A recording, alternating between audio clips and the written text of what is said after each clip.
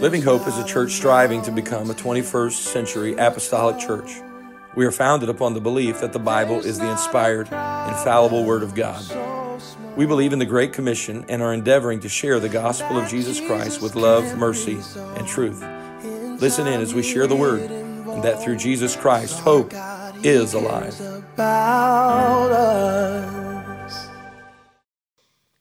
All right. So we're going to get into our lesson tonight. We're not going to have worship. Again, Sunday we'll have more of, it'll be a little bit different, but we are going to have worship. We are going to have announcements, offering, and preaching. We'll try to follow as much of the format as we do on Sunday. I want you all to feel, the Living Hope Church family, to feel some normalcy in this time where it seems like things change almost by the hour. And so I'm trying to maintain that schedule. So let's get into tonight's lesson. We're concluding. At least for now. There are two other lessons that we're going to do later on when we all get back together. But for now, we're concluding the 12 Apostles of Hell series that we started a couple of months ago. All right, so remembering the purpose of this is not just so that we can know the names of the spirits that we're battling, but so that we can be more effective in spiritual warfare. Well, why would we want to be effective in spiritual warfare? So that we can be victorious. All right, the weapons of our warfare are not carnal, but they're mighty through God to the pulling down of strongholds. So our victory is not in the carnal realm, all right? Our victory really isn't political. It's not economical. Our victory is in the spirit realm. And so the reason that we're going through this series is so that we can be better equipped to be effective in spiritual warfare. All right. Amen. My father-in-law just logged in, and we've been praying for him. We're continuing to pray for you. Dad, we're praying for you, and I know some of you I see responded to him. Tonight I told you it's going to be a little bit more informal, so I may respond as I'm teaching to some of the comments in there. All right, so this is all about being more effective in spiritual warfare. So those who have greater effectiveness in spiritual warfare, three things about them. One, they're able to look beyond the traits that are being manifest and identify the predominant spirit that is causing the issue. All right, my dad also is on there. Bishop, we love you. Good to see you on here tonight as well. So number one, able to look beyond the predominant trait and to see the spirit, or rather to look beyond the manifest trait and identify the spirit that is at the root of what is being manifest. Secondly, to be skilled in how to deal with it. And then thirdly, they must possess the desire to be free from it. All right, so that's what this series is all about, is helping us to understand what that trait is and what spirit is causing that. And then secondly, now the skill to deal with it. But then thirdly, and this is on you, this is on us as individuals, this can't be taught. It has to come from within. We have to have the desire to be free from it. And then the three battlefields of spiritual warfare. So as we're going to be more effective in spiritual warfare, there are three different battlefields, and they're progressive. First, it begins with obsession, and this is where our mind becomes consumed, all right? I don't know about you, but I battled in the last week. I think all of us have battled the spirit of fear, all right? Our minds, the attack on our minds. It doesn't mean we're possessed. It doesn't even mean that we are obsessed. It means that that's the battlefield, and we have to make a choice that we're going to defeat the enemy at that level, because after obsession, the next battlefield is oppression. And that is where it goes beyond just obsessing our thoughts and our mind.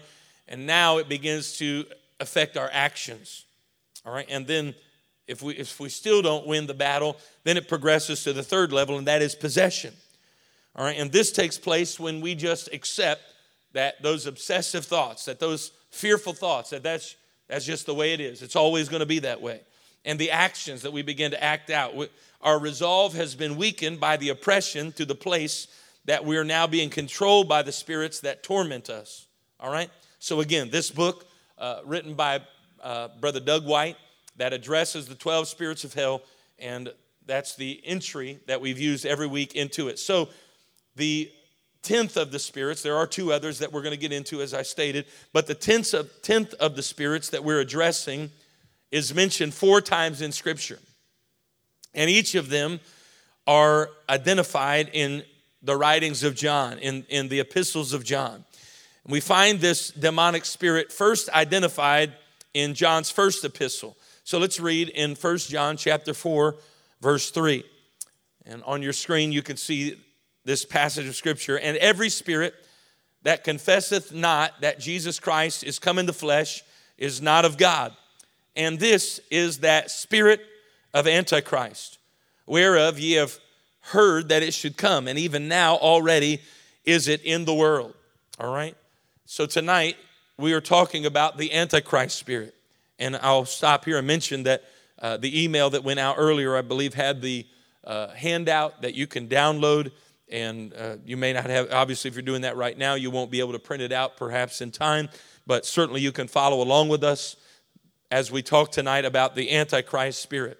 And say, wow, what amazing timing that in times like these we're talking about the Antichrist spirit.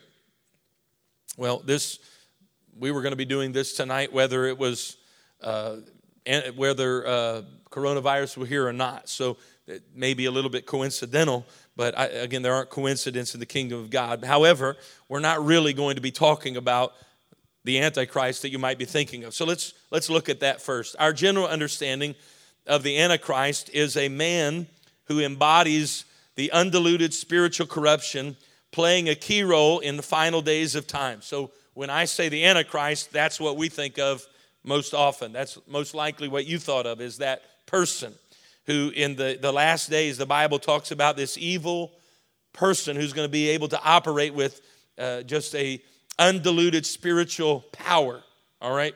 And is going to play a very key role, a deceptive role in the final days. According to Scripture, in the end time, this man, referred to as the Antichrist, will make his appearance, attempting to deceive the world. In the book of Revelation, John referred to the Antichrist as the beast. The Antichrist, or the beast, will be so thorough in his deceptive ways that he will receive worship from everyone except for God's very elect. All right? Even people that know the Antichrist is coming are going to be deceived because there's going to be such a power of deception that he is going to possess. However, while this end-time Antichrist of the book of Revelation will be a literal entity, we would be wise to remember John's admonition. So let's read in 1 John chapter 2, verse 18. Little children, it is the last time, and as you have heard that Antichrist shall come. All right, that being the Antichrist, the person. Even now there are many antichrists, whereby we know that it is the last time. So in this verse, God, through the writing of John, differentiates between that Antichrist and many antichrists. So he said that Antichrist will come, but now there are many antichrists. Well, how can that be? If there's going to be one entity that rises up in the end time as the Antichrist, why does the writer say now there are many antichrists? The reason the Bible speaks of both the Antichrist and many antichrists is revealed in the verse that tells us the spirit of Antichrist has been in the world for a long time. And while the man who will be the Antichrist will appear in the last day, the spirit of Antichrist has been around since the beginning of time. So yes, there is coming a man that will embody this demonic anointing, if you would, that will be that man, that one Antichrist. But the writer is saying that the spirit of Antichrist is already here, and it's been around since the beginning of time. In the spirit of this 12th demonic apostle, or the 10th, because we are skipping a couple of them, known as the spirit of Antichrist, which pushes many in our day to provide the same hindrances and deceptions the Antichrist of the end time will accomplish. So though that one person is going to come, the things that he is going to do are already being done through the spirit of Antichrist. So we can make better sense of the Antichrist, the many Antichrists, and the spirit of Antichrist, the differentiation between them, by summing up these terms in one sentence. So here it is. Here's how we can distinguish between them. In the end time, the Antichrist will appear.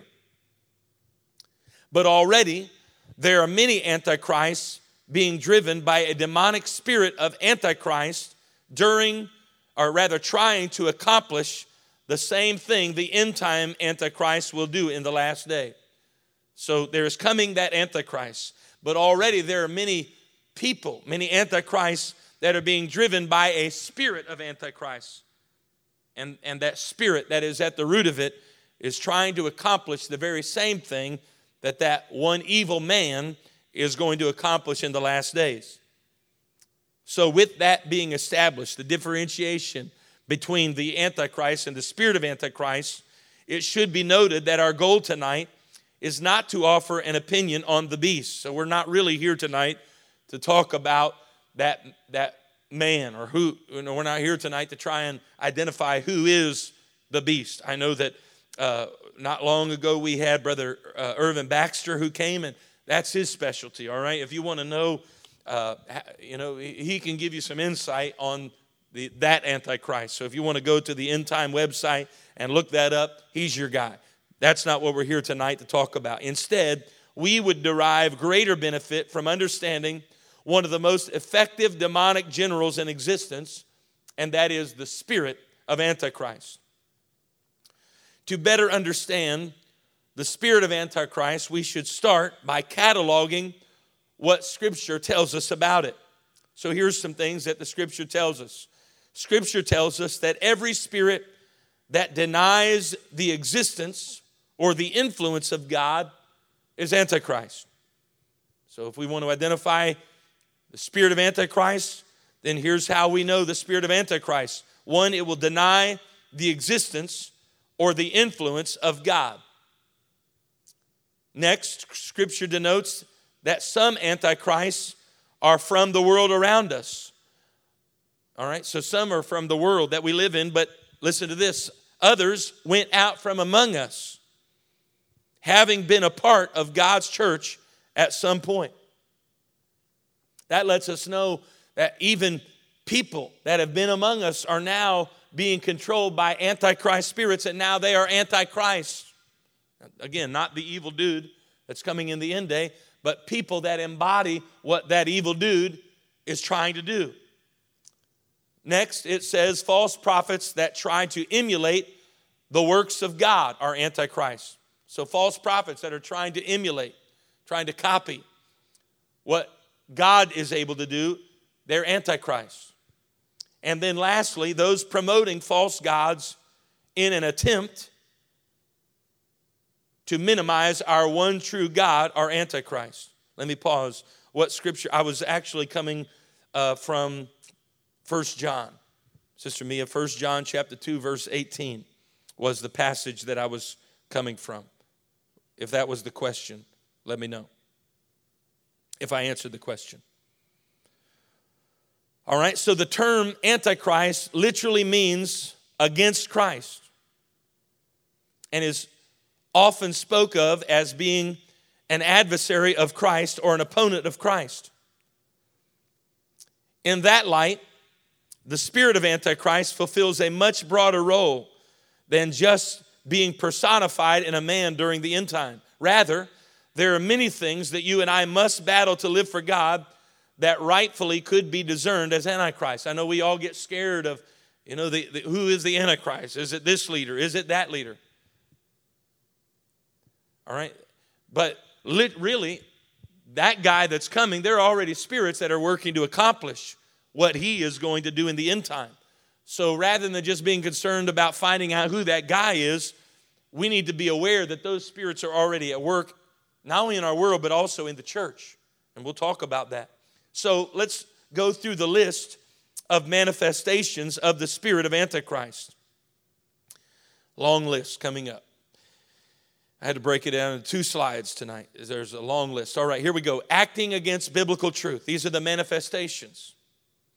That when we see these manifestations, we need to understand the root of them, again, is the spirit of Antichrist. First of all, acting against biblical truth. In other words, if I see it in the Scripture and I decide to go against it, that is Antichrist. Acting against God's church. Acting against God. Acting against God's word. Agnosticism. Atheism. I know we want to chalk that, well, it's just a different way of thinking. No, it's a spirit of Antichrist. All right, the attempts to rationalize spiritual manifestations. All right, so God comes in and does something powerful in somebody's life, but we want to try to rationalize it. God does a work, a miraculous work, and we want to rationalize it. That is spirit of Antichrist. Why? Because it's taking glory away from God that belongs to him. Blasphemy. Denying God's power.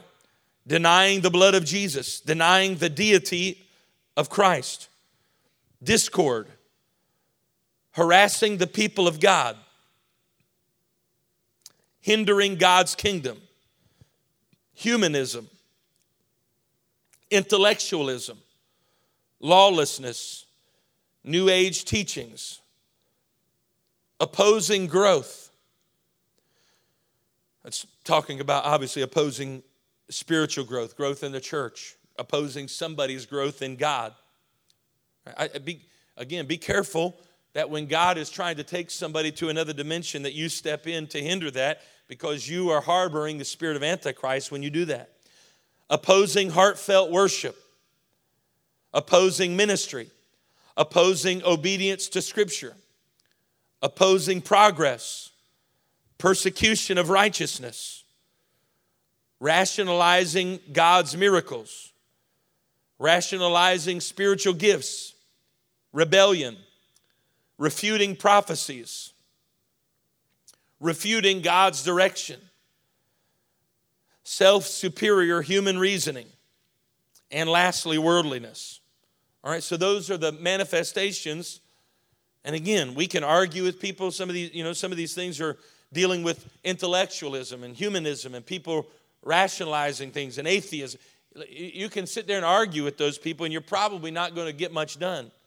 Or you can go to the root of it and deal with the spirit of Antichrist and wage war in prayer against the spirit of Antichrist and see much more progress.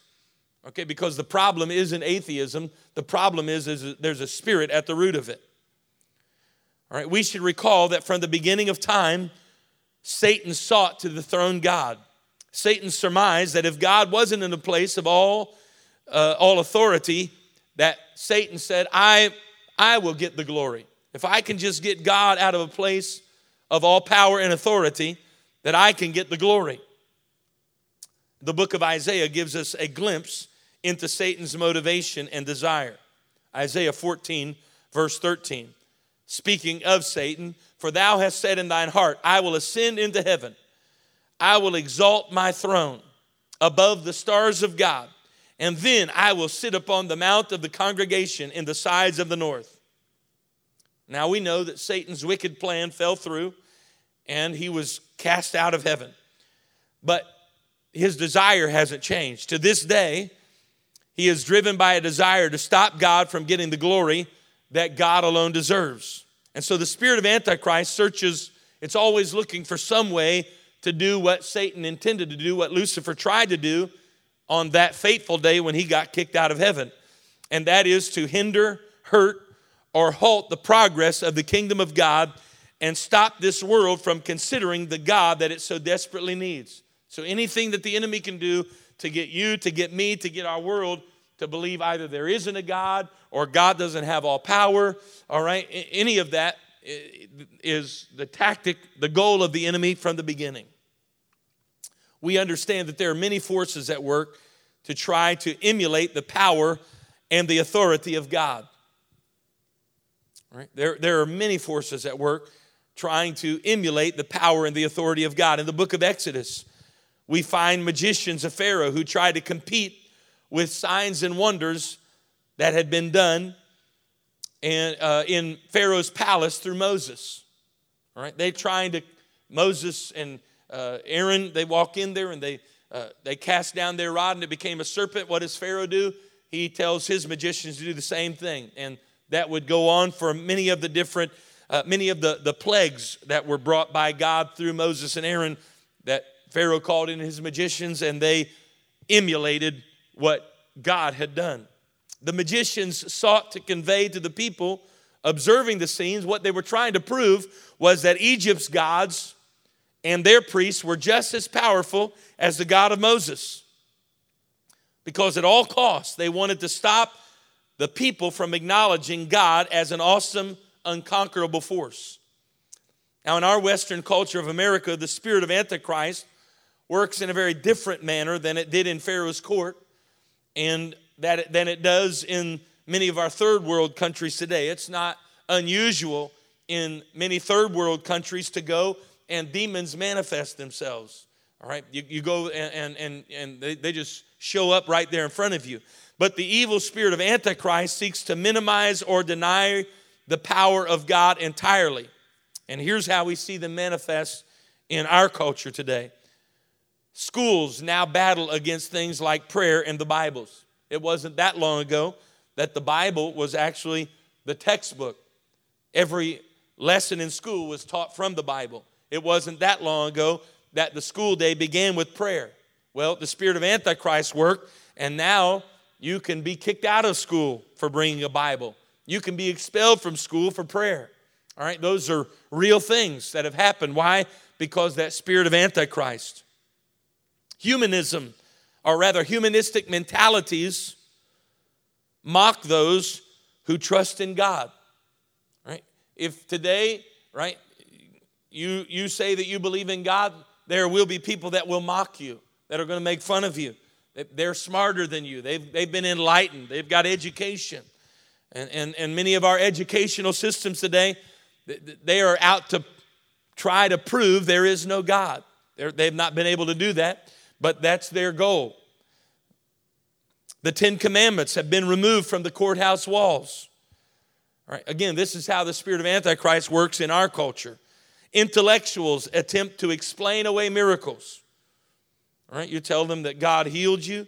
All right, you tell them of some miraculous work, and they're going to explain it away. That wasn't really God. That was just the power of the human body. That wasn't God. That was just, maybe the first diagnosis that showed that tumor was just a misdiagnosis, and the second one, that was just, and they'll do everything they can to explain it away. The shaming of, even we see it, sports figures who kneel in prayer, and they are shamed by media. It's amazing. You can do anything else, and we see all kinds of things that go on in the sports arena, and they're quick to forgive those and overlook them. But you kneel in prayer, and it's looked down upon. Discrimination against Christianity by other groups. We see that more and more in our society today. Now, here's what we need to understand. All of these things are sent not to make us feel bad, but the purpose of them is to minimize God's influence. And secondly, all of these things are attempts to refute any regard for God. Why are we getting prayer out of school? Why has the Bible been removed from school? Why are the 10 Commandments no longer hanging on the walls of our courthouses? Why? Because their attempt to refute any regard. We don't want our nation having a regard for God. A nation that still, and at one time proudly, possessed or proclaimed itself to be one nation under God. But now we don't want there to be any regard for God. The root of it is simply this: all of these things are driven by the spirit of Antichrist. Sadly, one of the places where the spirit of Antichrist is most active in our present society here in America is within our churches. Now, we didn't have any problem when we were talking about the school and the Bible and prayer being taken. We were all amen. All right, when we talked about the courthouse and the 10 Commandments being removed, yes, amen, that's Antichrist. But let's talk about maybe the greatest hotbed of the spirit of Antichrist, and that's within our churches. While carnal people may think they're using common sense, the reality is that some on the periphery of God's church are being influenced by the demonic spirit of Antichrist. How does that happen? Well, let's look at some of the ways. First of all, members deliberately making certain cultures unwelcome. Right? Somebody has a different skin color. All right, they're not from the same social rung that you're from, and we make them feel unwelcome. That is a spirit of Antichrist. Well, no, we're just traditional. We just always been this way. No, that's a spirit of Antichrist. I don't care what color people are. They belong in the church. They should be welcome in the church. Here's another way. Carnal saints attacking the decisions that the pastor makes. All right? Now, Brother White wrote this book. That might be self-serving if I wrote the book, but he wrote the book, so I'm just reading what he wrote. But it's true that when carnality among the saints attacking every decision that a pastor makes. All right? Next, territorial members warring against other church members. That could be over anything. All right? We can find reasons to fight within the body if we're not careful. But we have to understand, again, the root of that is a spirit of Antichrist. Why? Because the bottom line is the enemy is working to keep God from getting glory. And we'll talk about that in a moment. Another way, rebellious congregations warring against the ministry. Shouldn't be that the pulpit is at war with the pew. It should be that we're all working together. Next, rejecting outreach for fear of losing positions or influence.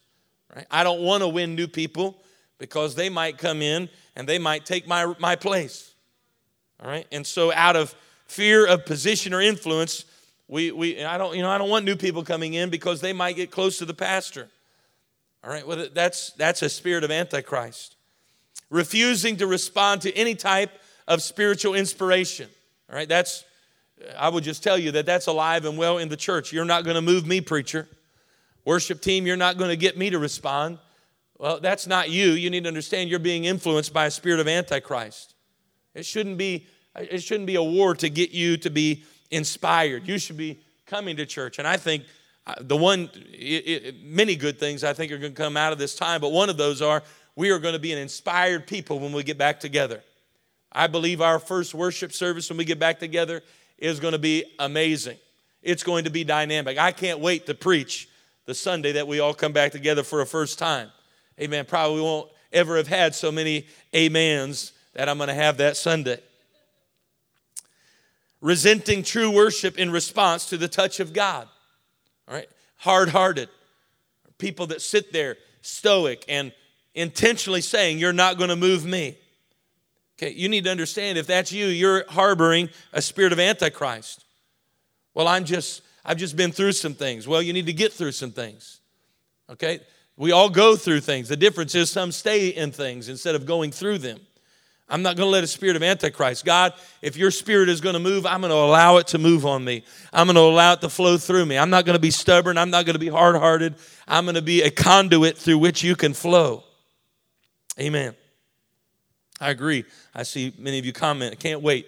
Cannot wait. I absolutely cannot wait to get back together with all of you.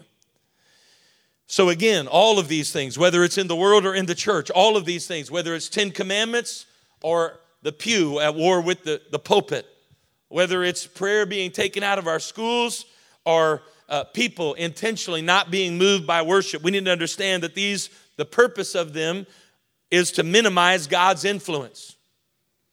All right, they're an attempt to refute any regard for God, and they are driven by a spirit of Antichrist. How these things that we have listed, how can these mentalities be found in churches? How can such spiritual atrocities be found in our churches? They should never be found in God's church. Consider the words of Paul when he wrote to the people in Ephesus in Ephesians chapter 5, verse number 3. But fornication and all uncleanness or covetousness, let it not be once named among you as becometh saints. Carnal mentalities are breeding unholy attitudes that should never be mentioned among God's people. Nevertheless, they are mentioned and they wreak havoc, making a mockery of the things of God to those standing on the outside looking in. So again, it's a spirit of Antichrist. Why? Because it's seeking to take glory from getting to God. And the way that it does that is when we let carnality into the church, when we let the pulpit and the pew get in war with one another, when we go to our workplace and we talk about the decision that the pastor made that we don't agree with. You need to understand that's a spirit of Antichrist, because it's at the root of it. It's trying to keep God from getting glory. Because a church, if you go to your workplace and you complain about your church and how the pastor's making decisions you don't like and what's going on at church you don't agree with, can I tell you that what you're doing is you're robbing God of getting glory? Those attitudes, those unholy attitudes, render the kingdom of God of none effect to our world that's watching us. And so therefore it is a spirit of Antichrist.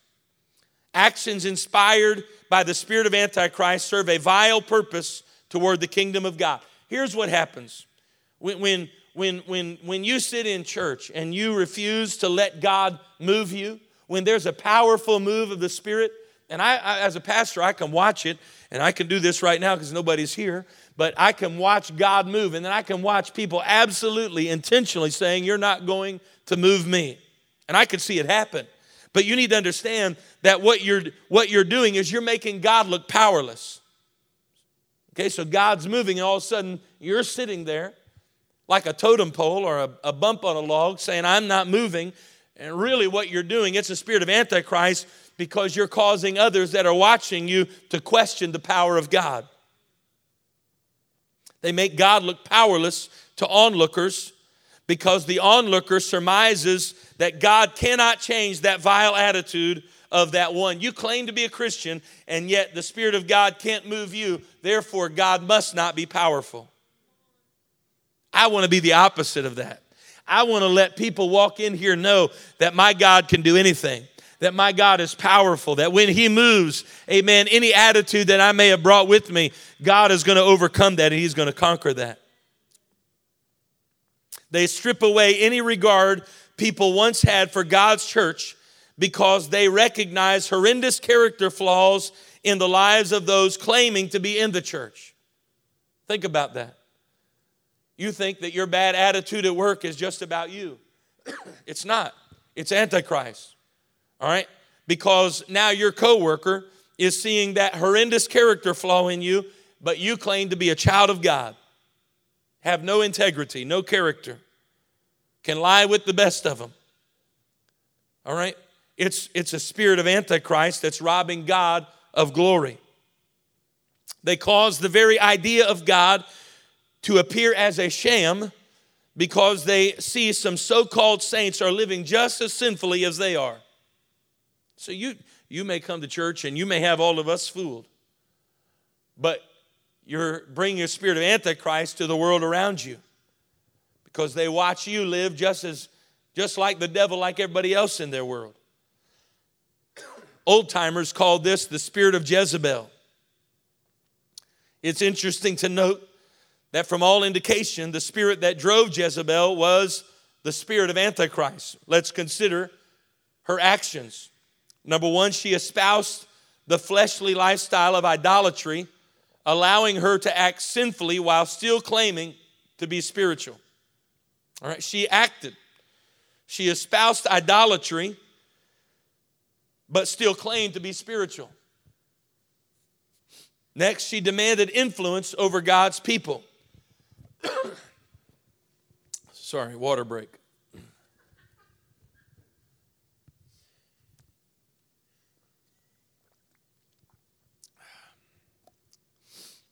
Normally I do that and everybody gets jealous, but you guys are probably at home right now with iced tea or Coke or Dr. Pepper. So anyway, you're not jealous tonight.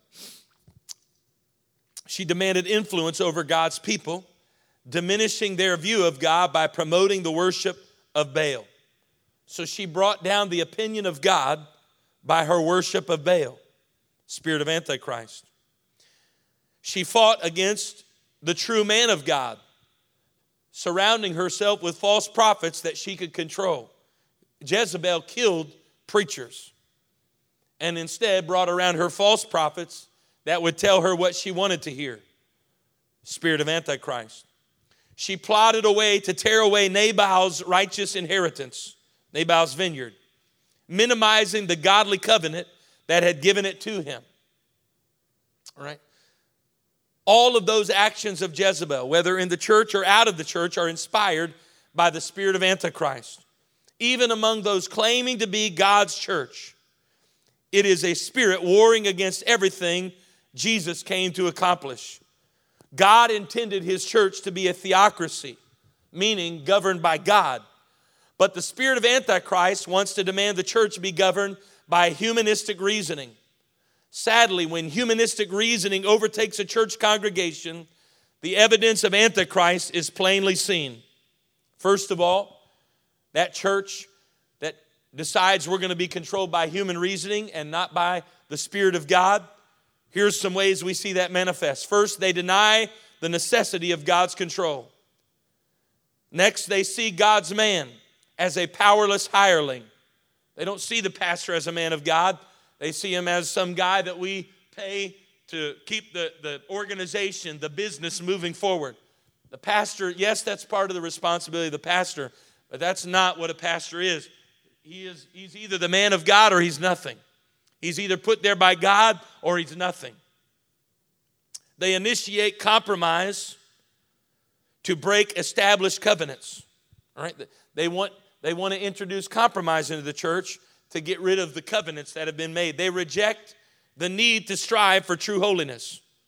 All right? That's just the times. You got to get with it. No, that's a spirit of Antichrist.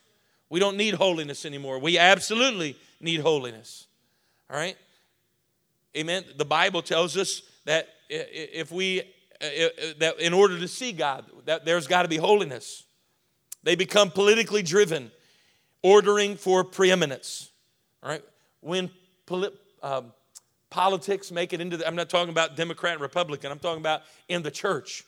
When we begin vying, when political factions start rising up in the church because we want preeminence, all right? Because we want to have greater influence. That's the spirit of Antichrist driving that.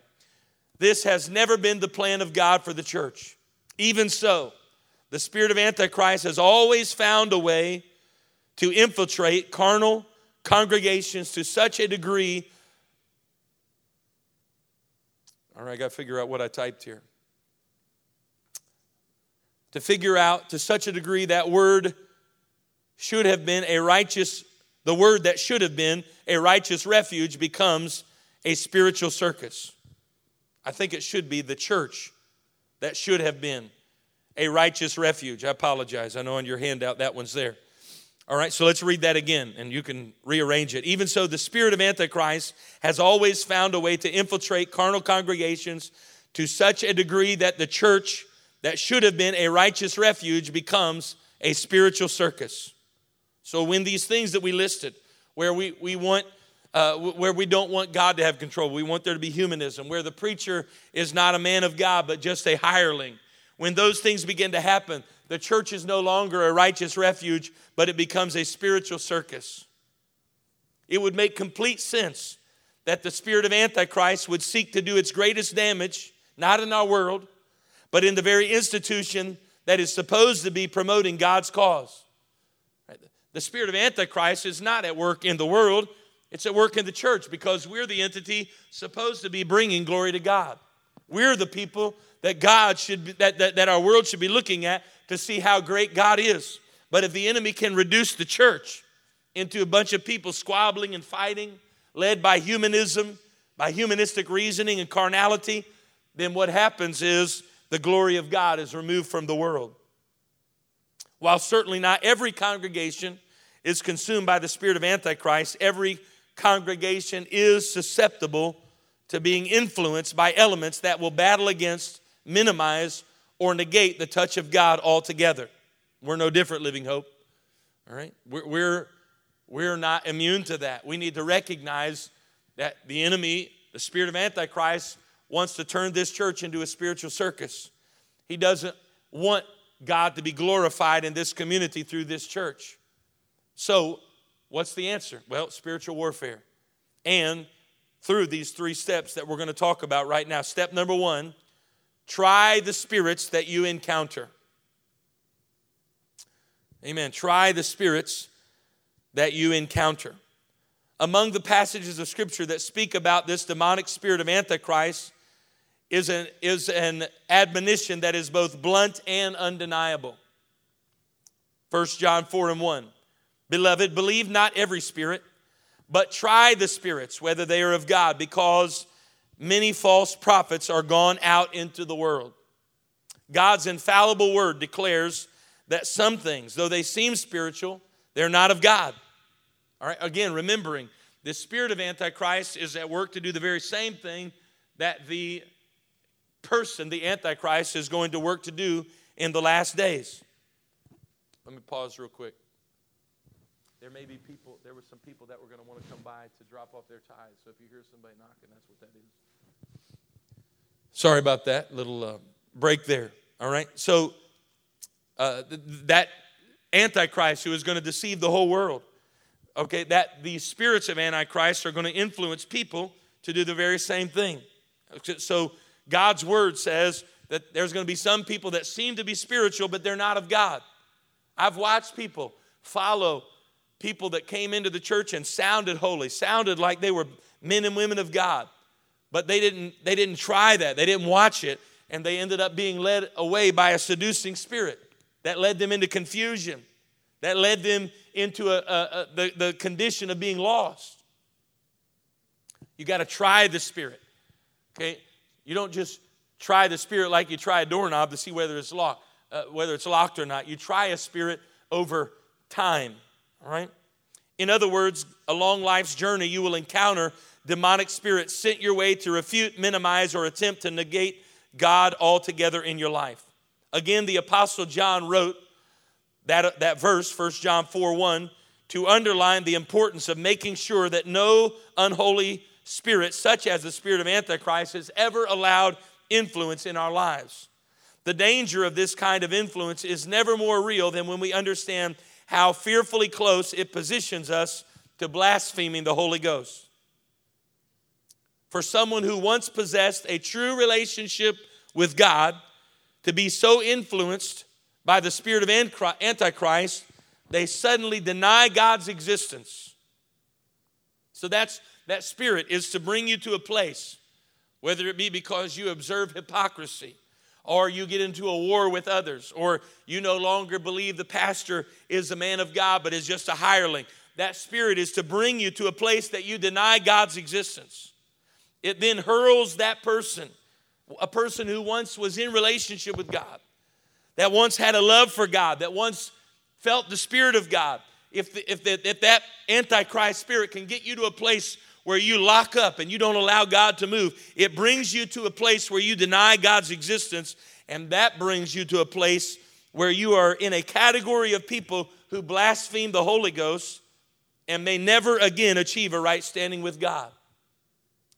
So it's dangerous when you sit in a worship service and you don't worship. You may think you're just exercising your freedom as an American. And in this life you are. But more than that, you're denying the power of God. When God moves on you and you shut down and you don't let him move, you're denying the power of God. All right? And you're getting close. You're bringing yourself close to a place where you blaspheme the Holy Ghost. That is to deny the power of God. This present danger behooves us to heed the admonition to try the spirits, because our fleshly nature can be influenced by the adversarial spirits we encounter. We must employ the simple tactic set forth by the Apostle Paul in 1 Timothy 5, verse 14. Give none occasion to the adversary to speak reproachfully. All right, give no occasion. All right, any spirit that comes that begins to speak against the man of God in your life. All right, there will be seducing spirits. There have been, there are, there will be people that come into the church trying to seduce away people from the congregation. All right, and they'll wow you, man. They're so spiritual. All right, man, they got such wisdom. Stick around, try them. Let them stand the test of time. Let them demonstrate submission. Okay, let them demonstrate that they're submitted to spiritual authority. Try them. If they begin to speak ill against the body of Christ, if they begin to tear down the man of God in your life, if they begin to try to rile up dissension in the body, Paul said, here's how you defeat that spirit. Don't give any occasion for it. If they start talking like that, distance yourself from them. That's step one.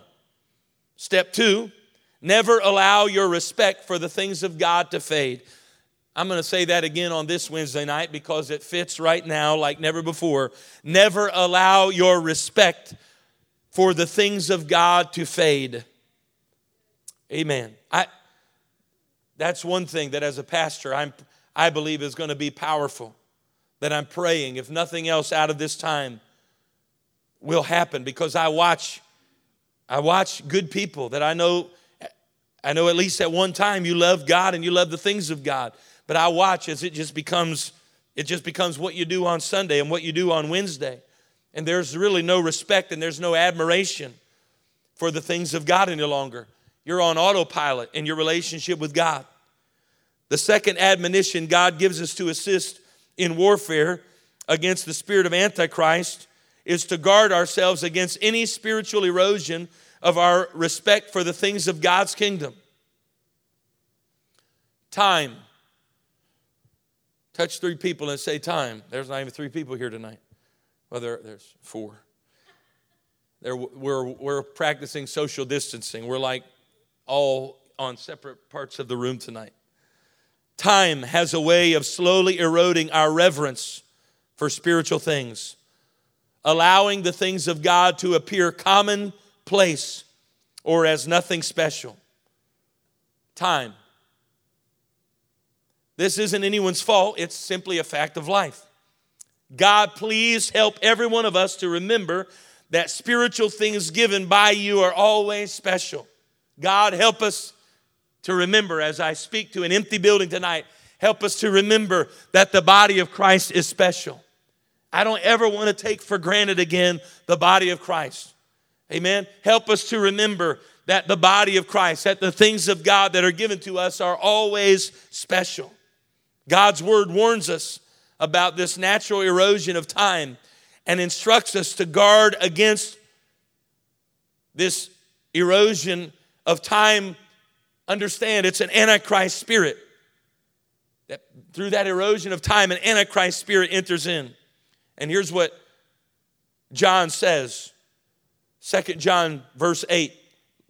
Look to yourselves, investigate yourself, that we lose not those things which we have wrought,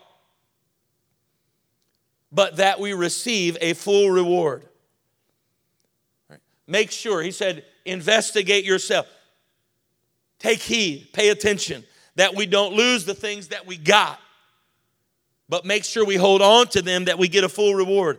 It would be a tragedy to lose the righteous elements that our spiritual leaders have worked so hard to maintain. It would be easy for the enemy to come in and rob holiness away from Living Hope. Easy. It's happened all over the country. It's happened in denominations. It's happening today. And it would be so easy to let them go. We need to understand holiness is a blessing from the Lord.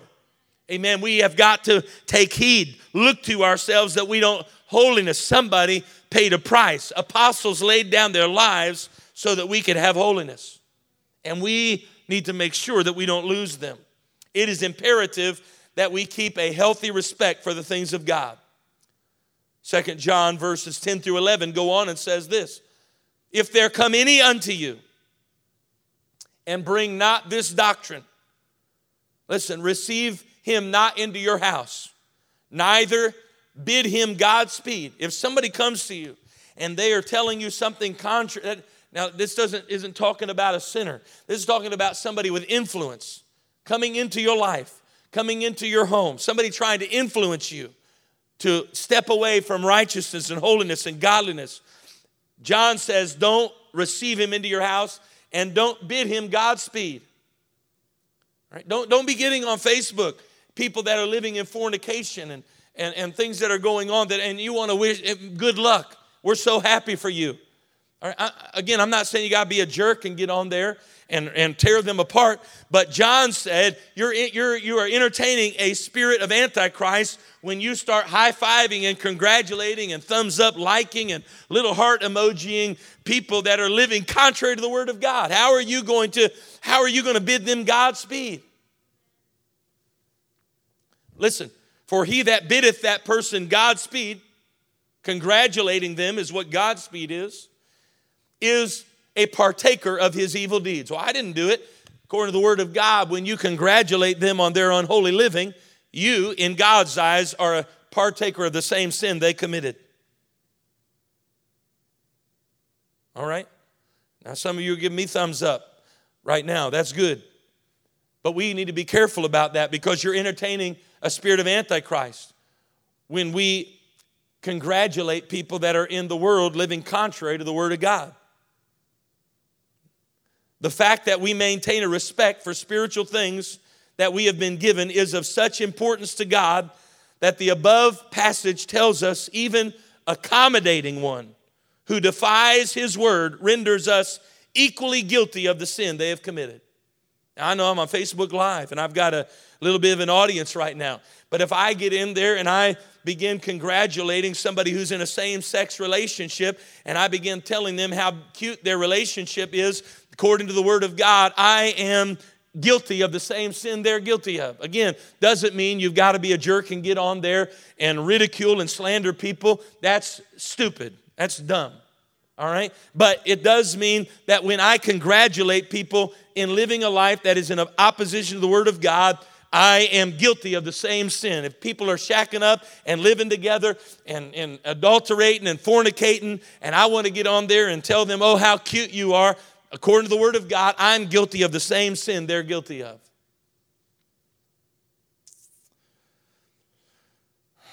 Pause. Let that sink in. Now, I believe this time that we are in, I've mentioned this a little bit, but we are where we're not able to gather together as freely, has created a greater appreciation for the body of Christ. I believe that. Again, I believe that first Sunday back together is going to be incredible.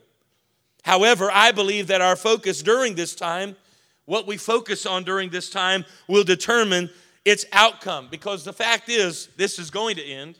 We are going to come back together, whether it's a week from now. I know I've heard the president is saying he wants this done by Easter Sunday.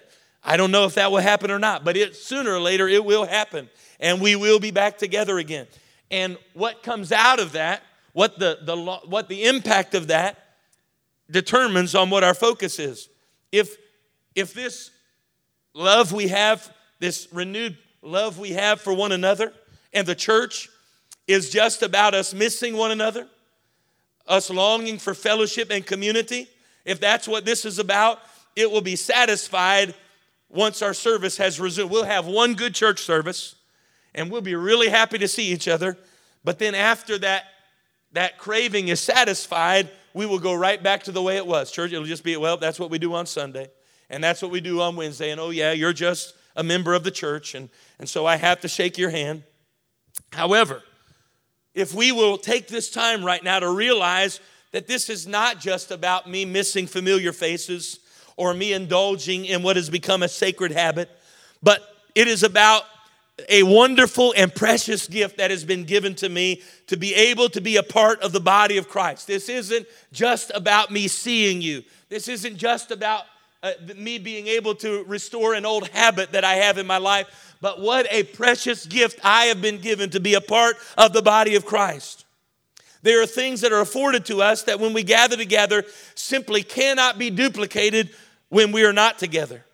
This isn't just about when we come back together again, oh, I get to see you and shake your hand. I missed you. So good to see you. No, it's about, man, I never realized what a gift I had in being a part of the body of Christ. And now, because I realize that, I am not going to quench the Holy Ghost. When the Spirit of God begins to move, amen, you may have been the one that before when the God began to move, you sat there and your mind was distracted. I hope that this time isn't just awakening in you that you miss somebody in the church, but that the next time we come together, I will not be the one that quenches the Spirit of God.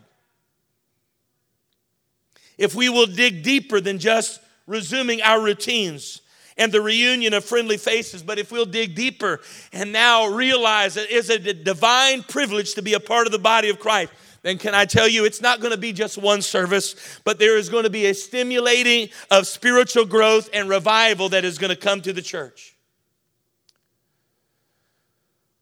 When we lose our appreciation for the things of God, it isn't long before our relationship with God will also fade. And then when our relationship with God and our appreciation for the things of God begin to fade, you suddenly begin seeing unholy actions inspired by the Antichrist spirit, and damage is done. In other words, when I don't understand what I've got here, when I take the church for granted and Sunday church is just 2 hours on my calendar, and it's just a routine that I've gotten in the habit of doing, that is an appreciation for the things of God being lost. And when that happens, our relationship with God begins to fade. And when that happens, we begin to enter into Antichrist, unholy actions, and then the kingdom of God is damaged.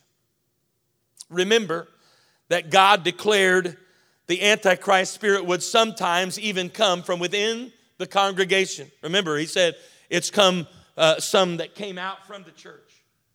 So consider the following. I've never seen a church that feels comfortable attacking the ministry become a true revival church. Never. Churches that are revival churches are churches that are in agreement with the ministry. I have never seen anybody greatly anointed. Listen, I have never seen anybody greatly anointed who was not first submitted to spiritual authority. Why? Because a lack of submission is Antichrist. And I have never seen problematic people who keep disunity stirred up. They're not happy unless there's a problem in the church. They're creating chaos in the congregation. I've never seen those problematic people who thrive on there being disunity and thrive on problems. I've never seen those people be truly spiritual people. Why? Because their hindrances are driven by the spirit of Antichrist. Suffice it to say, being careless, Living Hope, let this time that we are in awaken us to never be careless with our respect for the things of God. Please don't let this just be about, well, I miss seeing pastor, or I miss shaking his hand, or I miss so-and-so, or I just love that routine in my life. Please don't let it be, but let it awaken within you during this time your respect for the things of God, amen, and your relationship with God, amen. Being careless with your respect for the things of God or your relationship with God of those things, of those spiritual things, is a sure way to open a door in your life for the attitudes and the actions of the Antichrist spirit. Likewise, keeping the respect and the relationship with God it protects is a sure way to stop. And so how do I keep the spirit of Antichrist from gaining access? If all these people are going to be deceived by Antichrist, how do I make sure that spirit that is already at work doesn't deceive me? Keep an appreciation for the things of God. Love the people of God. Love the body of Christ. Don't see your pastor as a hireling. See him as an anointed man of God. And then thirdly, continually walk with an anointing from God on your life. The third admonition that protects us against the spirit of Antichrist comes on the heels of how to identify the spirit of Antichrist at work. Once we have identified this demonic spirit, our task is now simple. 1 John chapter 2, verse 20. But ye have an unction from the Holy One, and you know all things. You have an unction from the Holy One. The word unction is simply defined as be smeared with anointing. I think that's coming up on your screen. Be smeared with anointing. That is a word. It's a King James word at least. The word unction means to be smeared with anointing. This verse tells us that we're not qualified to enter into spiritual warfare against the Antichrist if we don't have an anointing on our lives that keeps the demonic spirit of Antichrist at bay. I cannot defeat the spirit of Antichrist without an anointing on my life. Secondly, when the writer said, and you know all things, we know that what he's not saying, he's not inferring that humanity possesses the wisdom of God. Rather, our ability to protect ourselves from the demonic spirit of Antichrist will require consistently walking with an anointing from God and being constantly aware of every unholy tactic. He's not saying you know all things, you've got all knowledge, you've got all wisdom. What he's saying is when you're besmeared with anointing, you have an awareness. You're aware of unholy tactics. You're aware when the enemy is trying to use people in your life to stir up division and strife. You're aware, many people are deceived. And when people sit around and start tearing down the pastor, they do it too. Why? Because they've lost their anointing. But when you're anointed, you recognize that spirit is there to tear down the body of Christ so that God won't receive glory.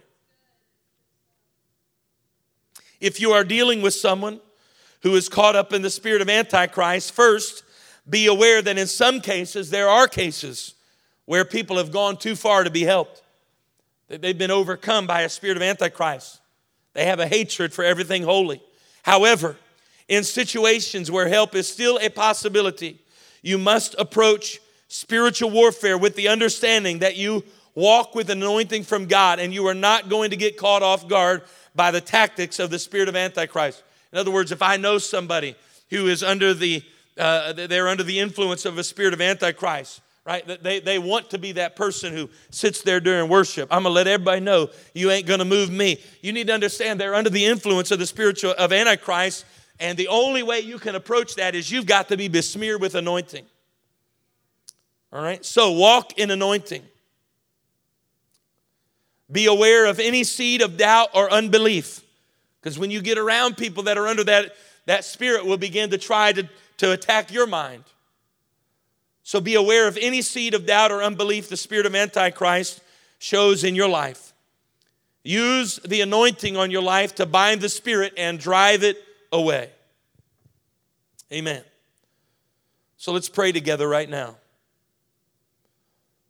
Lord Jesus, I pray as we come to the conclusion of this series, and each of the spirits that we have addressed for the purpose, Lord, of us being able to identify, Lord, not just to war against the manifestations, but to war against the spirit.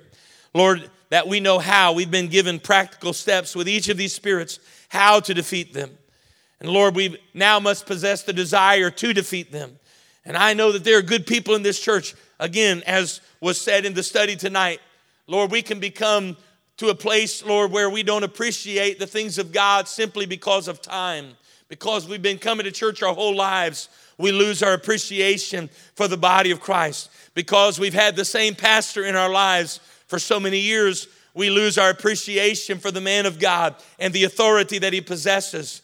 But Lord, I pray tonight that God, you would give us a fresh appreciation for the things of God. I pray tonight, Lord, that you would give us a fresh appreciation for the Spirit of God at work in our lives.